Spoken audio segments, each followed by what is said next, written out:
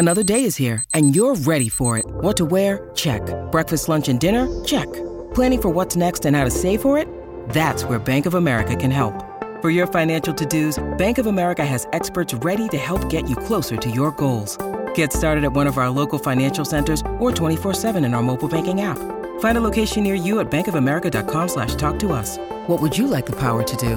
Mobile banking requires downloading the app and is only available for select devices. Message and data rates may apply. Bank of America N.A., member FDIC. When you need mealtime inspiration, it's worth shopping Kroger, where you'll find over 30,000 mouth-watering choices that excite your inner foodie. And no matter what tasty choice you make, you'll enjoy our everyday low prices, plus extra ways to save, like digital coupons worth over $600 each week. You can also save up to $1 off per gallon at the pump with fuel points. More savings and more inspiring flavors make shopping Kroger worth it every time. Kroger, fresh for everyone. Fuel restrictions apply. Are we supposed to get married? I'm going to just swipe left. I just want somebody to share my life with. Both people are being vulnerable with one another. Then it's like you're in this together. You can keep waiting for the fairy tale, or you can get on board with the new rules of relationships. If you watch me on The Drew Barrymore Show, then you know this ain't your mama's love advice. This is Dates and Mates with Damona Hoffman. Hello, lovers. Welcome to another fabulous episode of Dates and Mates. You've probably heard on this show before that relationships are a journey. They're a learning curve. They're trial and error. I try to have my clients look at each person they meet, each new experience, each date as an opportunity to bring themselves a little more self-awareness. And in that, you start to develop a sense of your needs, your wants, and establish boundaries to navigate towards a partner that shares your goals and values. But of course, the story doesn't end when you find a partner. To be honest, that's actually where the story starts getting interesting and where it continues to be written. That is the joy in love. And that is why I have Dr. Pia Holek. She's one of the experts from the hit TV series Married at First Sight. And she's joining me to talk about how to expand trust and build intimacy with a partner for a healthier, more satisfying relationship. But first, we have a headline to discuss. You know, there's always a headline. Our big headline for today is, what is toxic forgiveness? And is it really possible to forgive and forget? Then later in Dear Damona, I'll answer this question. I'm ready to date, but I'm nervous about showing my body to a new partner. Ooh, we're going deep today. Let's dish. She's dating Dish. Pop Sugar asks, what is toxic forgiveness, and is it really possible to forgive and forget?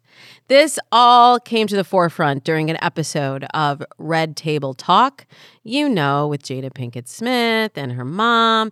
And they had on the show Will's ex-wife, Cherie, and she and Jada, they never shy away from the issues here. They got a chance to clear the air about some things that really rubbed them the wrong way about one another from way back. And they did this all with the help of Nedra Glover Tawwab, who is a relationship expert. Y'all might know her from Instagram. And so she wrote this new book called Set Boundaries, Find Peace, A Guide to Reclaiming Yourself. And she kind of coined this term of toxic forgiveness. So what is toxic forgiveness? Well, according to Nedra, it is the unhealthy way we pretend to be over it in an effort to move on quicker. It's like saying you're over it, but not actually being over it. And according to Nedra, the healthy form of forgiveness often takes time. But man, we are in such a hurry these days. I hear a lot of frustration and awareness over time with my single clients. And it's true also when we get into relationships and we become victims of this toxic forgiveness because we just want it to be done. And Nedra was saying that she wants to start an unforgiveness revolution, which may be a little bit too extreme, but I get it because we equate unforgiveness with a lack of kindness, but it's not the same thing. Nedra says we can still be kind and not like people. And I would take it a step further and say you can be kind, but you can still be aware of what they have done. And this whole idea of forgive and forget. I don't think we should forget because, as I said at the top of the show, we are always learning and evolving, and people really do teach you how to treat them. So giving someone this sense of forgiveness when you're still processing it is unfair to both of you. Let's let it be okay for us to stay in sticky feelings. I'll leave you with this.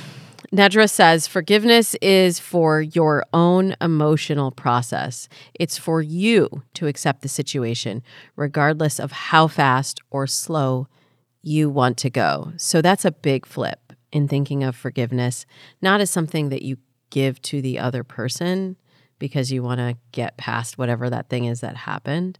It's something that you give your own emotional process so that you can move on in your life. There's a little food for thought. There's so much more. We have a whole smorgasbord of thoughts to chew on coming up when I talk to Married at First Sight expert Dr. Pia Holek in just a moment. Self-care is always top of mind for me, but in between meditation sessions, trips to the yoga studio or nail salon, how often are you taking care of all your needs?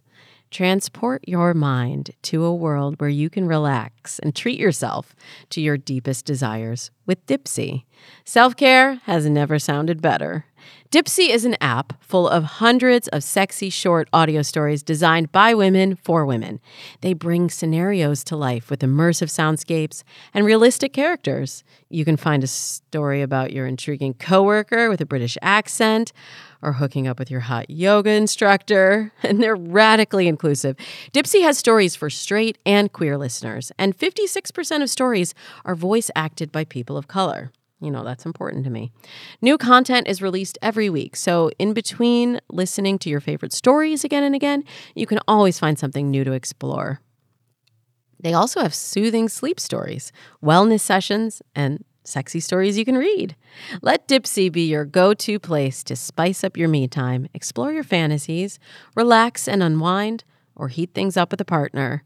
For listeners of the show, Dipsea is offering an extended 30-day free trial when you go to dipseastories.com/datesandmates. That's 30 days of full access for free when you go to dipseastories.com/datesandmates. Again, dipseastories.com/datesandmates. I know if you're listening to this podcast that you may be thinking about making a big change in your life. And if you want to change your life, Mel Robbins will show you how. The Mel Robbins podcast has a simple mission: to inspire, motivate, and empower you with the tools and advice you need to create a better life. Mel has spent the last 10 years helping millions of people with her best-selling audiobooks and by speaking on stages across the world. And now she would like to help you. Every episode is packed with deeply relatable topics, tactical advice, hilarious screw-ups, and compelling conversations. I went down a whole rabbit hole with Mel and her guest when she was talking about narcissism. I felt like I was right there with Mel when she was talking about her recent therapy session and gave us the exact exercise that her therapist shared with her to overcome feelings of anxiety, which she has battled since she was a child. Let's just say I relate to Mel, and I love listening to the show. It really does help motivate me, and the best part is that it's every Monday and Thursday. So twice a week, Mel will bring you behind the scenes and teach you all of her best secrets as you laugh and learn together. Listen to the Mel Robbins podcast every Monday and Thursday, wherever you get your podcasts. Welcome back. Dr. Pia Holek is a psychologist, sex therapist, relationship guru, and speaker. She joined the cast of Married at First Sight as an expert on this season, the 15th season of the Lifetime hit TV series. And I can't wait for her to unpack everything about expanding trust, building intimacy, and having authentic and meaningful relationships. Please help me give big smooches to Dr. Pia. Hi, thank you for having me. Oh, thank you so much for being here. I am such a fan of Married at First Sight. The first show that I hosted was a spinoff of season 1 of Married at First Sight. So it's exciting for me to see how the show has grown and how many couples Married at First Sight has birthed into the world and actual babies too.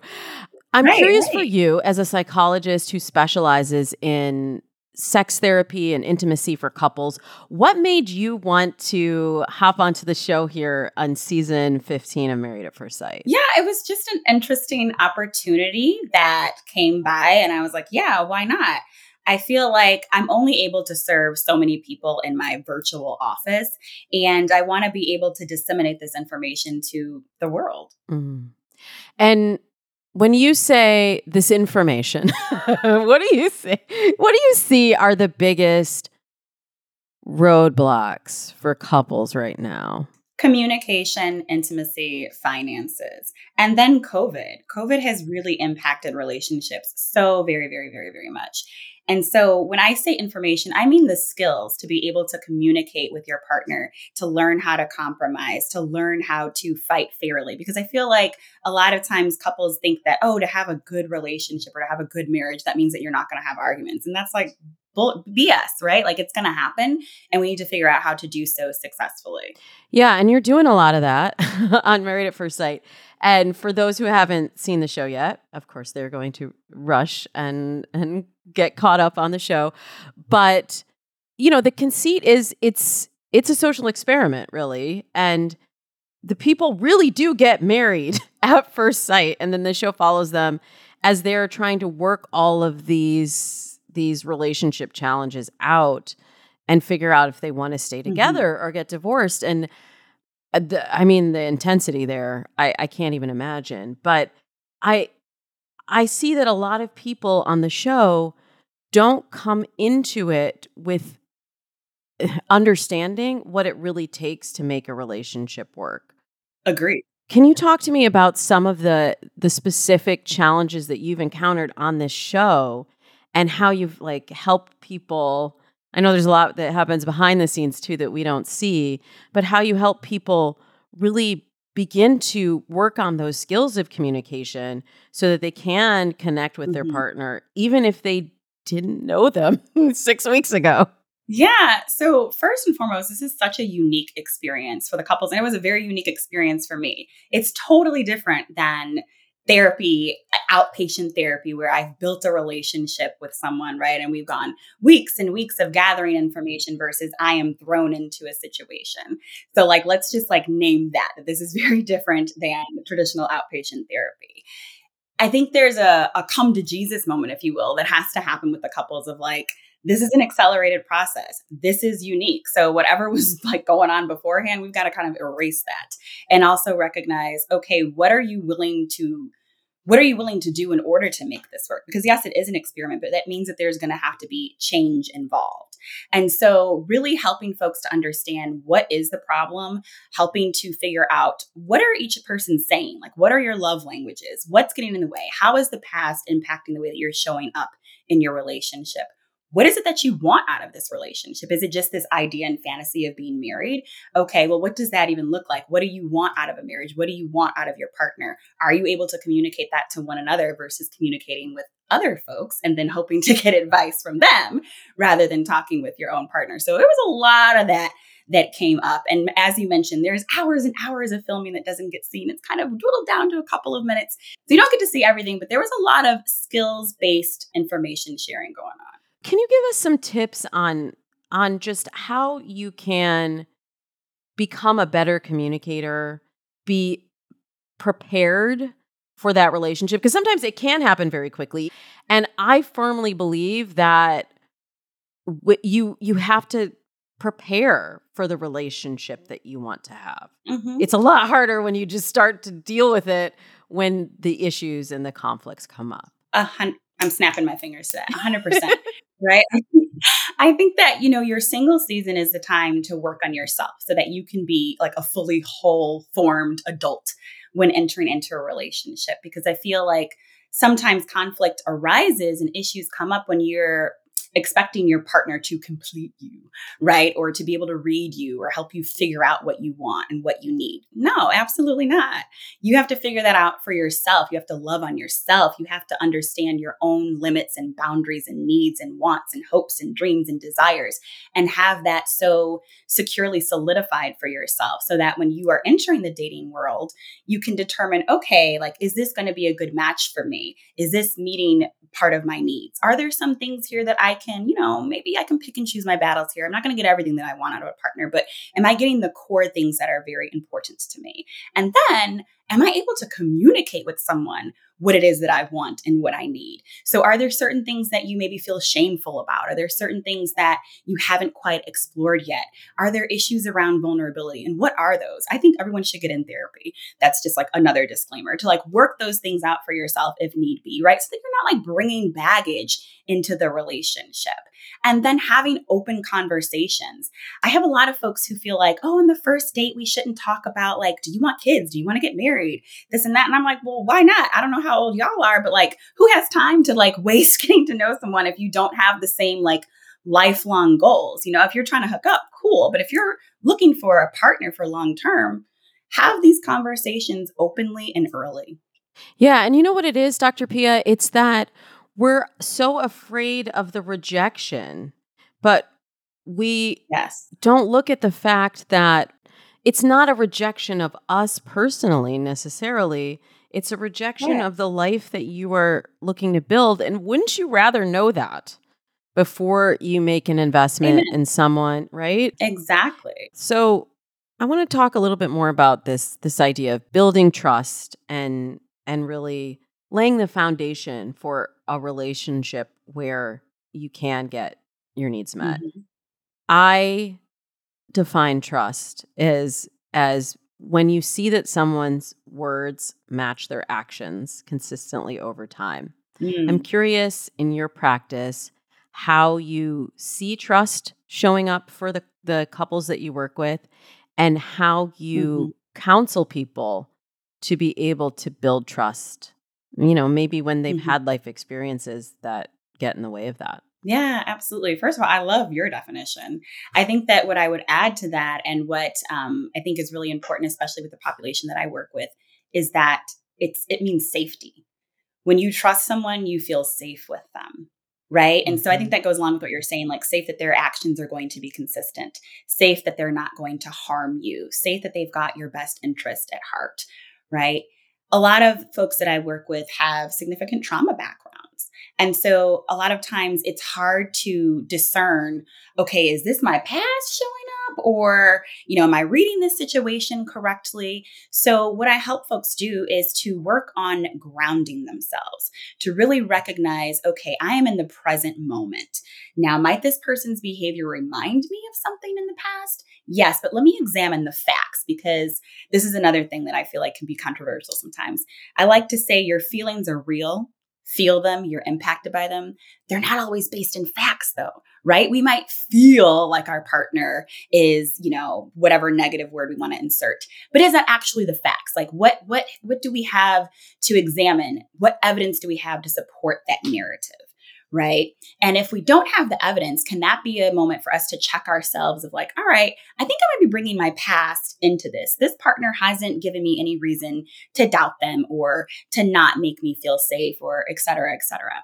I also tell folks, okay, if you know you've got a traumatic past, I'm not suggesting that you go in on the first date and like spill your guts out. You might not feel comfortable doing that, but you also might want to let someone know like, hey, this is an area of sensitivity for me. I might need a little bit of your support or a little bit more patience, on your end as I am gaining safety, as I am gaining security, as we are earning each other's trust. I believe it's all about having that open communication, because that way it's like if both people are being vulnerable with one another, then it's like one person doesn't feel like they're like out on a limb, like you're in this together. And I think that that's where we can really cultivate trust together as a partnership, that we feel like we have each other's back and we have each other's best intentions. That is so powerful, what you just said. And you've got me really thinking about this trauma background and the people that come to you for support in that, I would imagine that some people don't actually even realize the trauma that they're carrying. How do you unpack that? Yeah. And sometimes it shows up in the most inconvenient times, right? And we are not able to name it as trauma, right? A lot of times folks will have had people tell them like, oh, you're dramatic, or, oh, you're nagging, or whatever the case may be. And during our work together, I will be able to point out patterns or themes or make connections to someone of like, you're reacting to this, but this sounds a lot like what you were telling me happened with your mom, or, this sounds a lot like what, took place in high school, or didn't you tell me you were bullied, or, you had this sexual assault happen. No wonder you don't like to be hugged or touched, right? Like, let's talk about these things. Let's name it. And I believe that by naming it as a trauma and naming it is okay to say that, it is okay to work through that, that gives people a different sense of agency.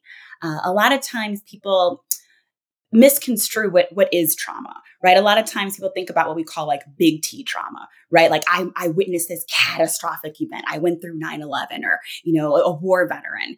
Yes, that's true. There's also little T traumas, right? That can happen every day. Witnessing someone die, huge trauma, big T trauma, but having someone have an illness, a strong illness, that's a little T trauma, right? Sexual assault, if there isn't penetration, still trauma, right? There's so many different things that happen where people sometimes brush it off. Negative upbringings throughout childhood. All of these things really impact us. Having, a bad breakup, that can be a little T trauma. And so just providing psychoeducation to what trauma looks like and how it impacts us and what are some of the common reactions to trauma can really help to, as you were saying, give someone a voice to recognize what they're experiencing so that they can then discern how can we heal from this. I love everything you just said. And I also, I think the tide is sort of turning around mental health in dating. I've been doing this for a long time, Dr. Pia. And like 15 years ago when I started coaching people on dating, first of all, everyone was in therapy or had been in therapy at one point. People weren't talking about it. And there's been a big shift. Like at OkCupid, we are seeing that people are actually more likely to match with you if you talk about therapy, and people want someone who feels that mental health is as important as physical health. I've seen similar stats from Hinge as well. But let's be honest, it's kind of awkward. It's kind of awkward to talk about, like, are you just like, so anyway, my therapist said, can you give us some best practices for how to engage in a conversation about mental health with someone that we are new to dating? Should we even should we say it in our dating profiles? Like when do you disclose that? Yeah, heck yeah. I feel like Dr. Brené Brown talks about, what is the catalyst to shame, right? And vulnerability. That is just putting it out there in the open, right? Acknowledging it. It's not going to feel awkward if we don't let it feel awkward, right? Like we're in control of ourselves. And so if I'm talking to someone and they think it's awkward that I'm talking about therapy, you're not my person. You're just not my person. It's not my job to convince you of it. Like that's, maybe if I'm in the mood that particular day. But if we're dating, it depends on where you are throughout your dating experience. If you're someone in like your mid 30s, 40s, 50s, you don't have time to, kind of like build a bear or build your partner. You want someone who's like got it together and figured it out. So it's like, okay, I guess this isn't for us, right? Like own it. There's no shame behind therapy. You mentioned mental health is the same as physical health. I still don't understand why there's a separation. Is your brain not a physical part of your body? I don't get it. Right. So, I don't know. It just it doesn't compute for me. So I say early on, acknowledge it, speak, highly about it. I don't think there's anything wrong with saying like, yeah, my therapist said. Even with my own patients, I use self-disclosure and say that I'm in therapy, because why should someone trust me as their therapist if I'm not getting my own therapy? And so I think the same can be true of dating. Like, hey, I'm serious about this. I know I got my own stuff, because who doesn't, but I'm working on it, and I'm really glad to be working on it. I think it's also important to have a conversation with someone that you're getting to date, down the road. Would you be open to couples therapy? I think you were mentioning before, Damona, that we don't need to wait until we're in crisis, right? Like a lot of couples will come when it's like, this is the last straw. And if couples therapy doesn't work, then the relationship is over. And it's like, well, we're kind of late here, like let's be preventative, because again, we're not taught these things in school, right? We're not taught emotions. I don't know if school is a little bit different now, but I certainly wasn't taught emotions. I wasn't taught sexual health or consent or, romance or like how to fight fairly with the partner. None of that crap. I will say, I think it is being taught in schools now. Like some schools, my kids' school is like, they're so about social emotional learning. And I actually saw it show up. My son is 8. He was having a play date with a friend, and his friend kept doing something. It was a virtual play date. This is how they do it now. They were playing Minecraft, and his friend kept doing something like that it was killing him in the game or doing something that was making him mad. And I heard him very clearly state his boundary. And he was like, stop doing that. I said, stop doing that. If you do that again, I'm going to leave the game. And I was just like listening in from upstairs, like, good for him. Good for him that he felt confident enough that he could clarify his boundaries. He specified the exact behavior that he wanted to stop, and he gave this guy a consequence for what would happen if he continued doing that behavior. And I was like, I want this for everyone. Like, I wish everyone, right? I wish everyone, and I'm not like patting myself on the back as a parent. Like, I know this is from okay, well, I'll do that. Thank you. Thank you. But this is from the work that he has done and the professionals that he's worked with and the training that he's gotten in school to be able to understand his needs and know that expressing his boundary doesn't make him unlovable. It doesn't make him someone that his friend won't play with again, but he knows how to express himself. And I think that puts this generation light years ahead of ours. No, absolutely. I was like, what an evolved 8-year-old. Like, I wish some of my 30 and 40-year-old comrades and patients could have that same experience, because it's a beautiful thing. It's a beautiful thing to be in touch with your emotions and to not be afraid to say no or be afraid to exercise a boundary, to be okay with implementing a consequence. Like, no, you can't treat me like that. That's not okay. Right. And I'm still learning it myself from the mouths of babes.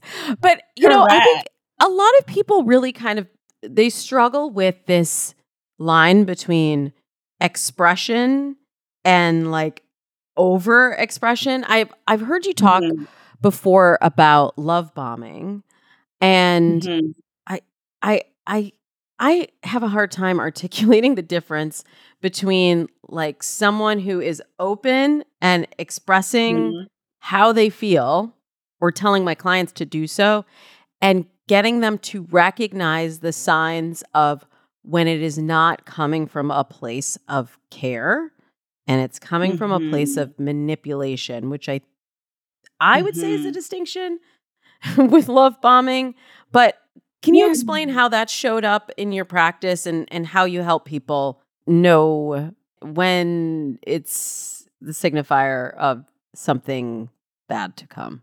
Yeah, exactly. So I agree with you when you say like love bombing comes from a place of manipulation, i.e. a place of control. So is it like immediately you're being showered with all of these compliments? You can do no wrong. Like just everything about you is amazing, amazing, amazing.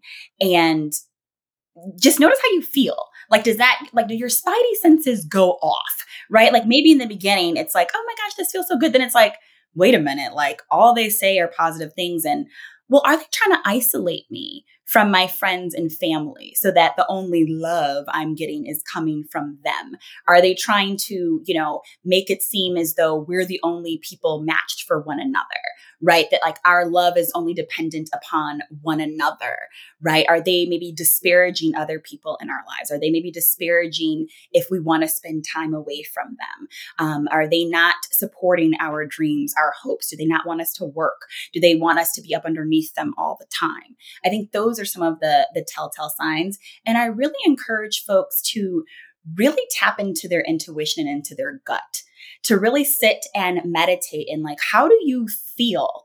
Take away some of the words that people are saying and think about, how do you feel when you're with this person? Do you feel a sense of safety?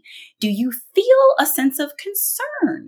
Do you feel a sense of curiosity of like, I don't feel like I'm getting the whole story here? Do you feel like you really know this person? Just really pay attention to your gut. 100% agree. And I actually, in my program, I've decided it's important enough to teach people how to hear their intuition. Because a lot of times we don't, Dr. Pia. Like, we've been told our whole lives, like, that's not real. You hear, you should trust your gut, but we're never given any kind of training on what that actually looks like. And I think the other thing with love bombing is that usually it happens really fast. That's when that's when my spidey senses as a dating coach go up, where I'm like, wait, and you've known this guy for how long? And he wants to take you out of town, and he doesn't want you to see your friends on Saturdays, and he's telling you that he loves you, and you literally just met like 3 weeks ago? He don't know you, girl. He can't love you. Right. It's easy to get caught up in the momentum, but I think this is why I'm always telling my clients to practice slow love or slow dating and really space out the time in between interactions, because then they can do what you just said and really say, like, how do I feel when I'm with this person? How do I feel when I'm not with this person? That's really interesting. Like, oh, do I feel a sense of freedom? Do I, do I have a longing to see them, or do I feel like, oh, I'm not being suffocated here? And it's like, sometimes we want the outcome so much, like the goal of the relationship, the drive of that relationship is so big that we lose sight of what's actually happening in the moment. Correct. And I think sometimes that might come from, dare I say, like sometimes a place of desperation, right? Or like everything that glitters isn't gold, right? Sometimes it might be like this shiny person, right? Like this partner is, oh, I think this is everyone that I ever dreamed of, right? And that goes back to what I was saying earlier, like, let's not look to our partner to complete us. Let's be so fully whole that it's like, no, we don't have to spend 24/7. We can take some time away in the first couple of weeks to regroup, center ourselves, and give us, a chance to miss this person. Go on multiple dates in different scenarios, different places and situations, so you can see how this person interacts outside of just the two of you, right? Like, are they rude to, wait staff when you're at a restaurant, right? Do they open the door for other people?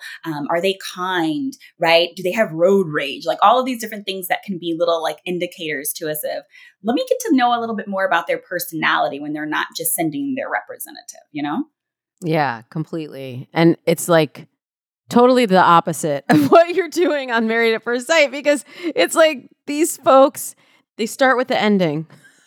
Are there signs when you're working with the couples on Married at First Sight where you're like, this is a challenge that may be insurmountable? Yes. And you can't tell us until later, until the tell-all reveal. Yeah, absolutely. I think there's a matter of, okay, are there fundamental differences here, right? Like, sure, when you're getting to know someone, it can be awkward, right? Like, we're trying to figure things out. This is a complete stranger. And then there's also like core fundamental differences. I think that's the best way that I can say it without divulging something inappropriate. But yeah, if at your core, are your values the same? Are your morals the same? And if not, I don't know how that's going to work. I want to know so much more, but I guess I will just have to keep watching Married at First Sight. And you have a counseling practice. Can you talk about how people might be able to have a chance to work with you and where people can find more information about your services and advice? Yes. So right now your girl is kind of booked and busy. So I don't have a whole lot of space to take in more folks, but I have an Instagram account, Sex Dr. Pia, where I've got some good intimacy and relationship tips. I haven't been on it in a while, but there's some good information there. You can also email me to see if I perchance have some availability at drpiaholic@gmail.com. Be sure to check out Married at First Sight on Lifetime and follow Dr. Pia on Instagram to learn more. She's at Sex Dr. Pia. That's SEXDRPIA. The link will be in the show notes. In a moment, I will be back to answer this listener question. I want to get intimate with a new partner, but I'm nervous about revealing my scars. What do I do? I'll tell you in a moment. You guys, I have to tell you something. I am in love. I am in love with Drew Barrymore. I am so lucky that I get to work with her on the Drew Barrymore Show. And now I am in love with her new podcast. It's called Drew's News. Drew wants to give you the news on the go because, look, we all need it right now. And every week on her new podcast, Drew is joined by special guests like Rob Lowe, Jay Shetty, and Tinks to help her break down the latest quirky, fun, and inspiring stories in the world. From the newest interior design trends, Barbiecore, to the right and wrong way to date, or to wash your armpits. She's covering it all, and it is so fun, so delightful, and oh so Drew. You can catch new episodes of Drew's News every Friday, wherever you get your podcasts. I'm so honored that you all trust me with your dating and relationship dilemmas, and today's question is a big one. Dear Damona. Damona, help me. This email came in from a listener named Emily. She says, I had breast cancer and a lumpectomy in 2020. I wasn't actively dating before my diagnosis, but this year I decided to start actively looking. I've been on the apps and talking to people. When do I tell the person I'm getting to know about my cancer? I have scars on my body I can't hide if I choose to be intimate. I also have side effects from my radiation. Nobody talks about life and dating after cancer treatment. How does a 48-year-old, never married, no kids kind of woman navigate the dating world? You know what, Emily? You are right. Nobody's talking about life and dating after cancer treatment. And you're also right that it is absolutely something that we should be talking about. I just found out that about 1 in 8 women will get breast cancer during her lifetime. And so that means that even though, because nobody's talking about it, you feel like you're alone, you're definitely not alone here. And I think there are other people who will relate to maybe not having scars from a lumpectomy or side effects, but maybe they have another health challenge, or maybe they have scars from an accident or another kind of surgery.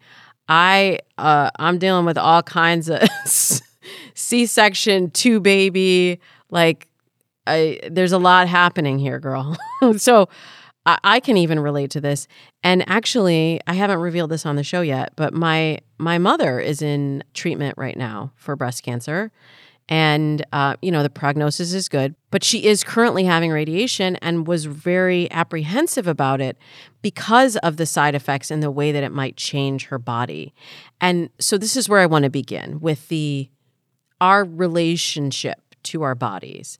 And as our bodies change, either just due to age, injuries, illness, we have to kind of re-relate to our bodies. We have to develop a new relationship, a new conversation with our bodies. And that, it sounds like, is right where you are right now. You're a survivor and you fought breast cancer and you are wearing the scars of that. But it also means you have a tremendous amount of strength. You have a story to tell.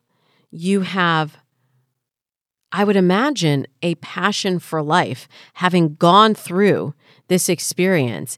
And maybe that's why now you're really ready to share your life with someone else, because you said before you weren't even dating, but now it feels like this is the right time. And you're placing judgment on your body and what you've been through. And believe me, I get it. Like, you know, everybody says, "Oh, stretch marks, that's like the beauty of life, and you've given birth, and so you get to wear that as a badge of honor." But it doesn't always feel like that. So I know it probably doesn't feel like that for you, but it is something that really shows what you're made of. And if you can first just sort of rewrite that relationship to the new body that you're living in, and then we can start to get into, when do you tell somebody about your cancer? I say information should be shared on a need-to-know basis. So if you're not planning on getting intimate with that person, then you probably don't need to tell them up front. If it's not something that's going to immediately impact the date that you're on, you probably don't need to share that. You don't need to share that you're a breast cancer survivor. You don't need to share that you have scars. That is the kind of information that needs to be earned before being shared. So, Emily, the simple answer to your question is no, you should not hide it. And no, you should not put it in your dating profile. And no, you probably shouldn't talk about it on the first date. Unless you feel like your battle with cancer is a core part of your story right now that needs to be shared. Otherwise, just focus on connecting with that person and building the intimacy and building to a point of trust, because you will get there. You will get to a point where you want to be intimate. And I guarantee you, anybody who has fallen in love with you for who you are, they're not going to be turned away by your scars or your side effects or your story. That's actually the kind of thing that would make someone lean in and want to provide care and compassion and listening and understanding. And that's ultimately what you want. So don't hold yourself back from the experience because of a fear of how you think that they will react to it. It's more about how you are relating to it yourself and when you choose to share the information with someone who you trust and has earned your trust. I hope you enjoyed episode 435 of Dates and Maids. I'm making this show for you. Yes, you. So please let me know which guests and which topics you love. Take 2 minutes, leave us a review on Apple Podcasts, Spotify, or wherever you're listening right now so we know just what it is that you love about Dates and Mates. The DMs are always open for your questions for Dear Damona. I'm at Damona Hoffman on Twitter, Facebook, and Instagram. And I am dipping my toe into the TikTok waters too. So please pray for me. Follow me. You can also text me or call me with your question anytime, day or night, 424-246-6255. We'll be back next Tuesday to kick off cuffing season officially with Cammie Crawford. She's the co-host of MTV's hit TV series Catfish and the host of the podcast Relationship. Until then, I wish you happy dating.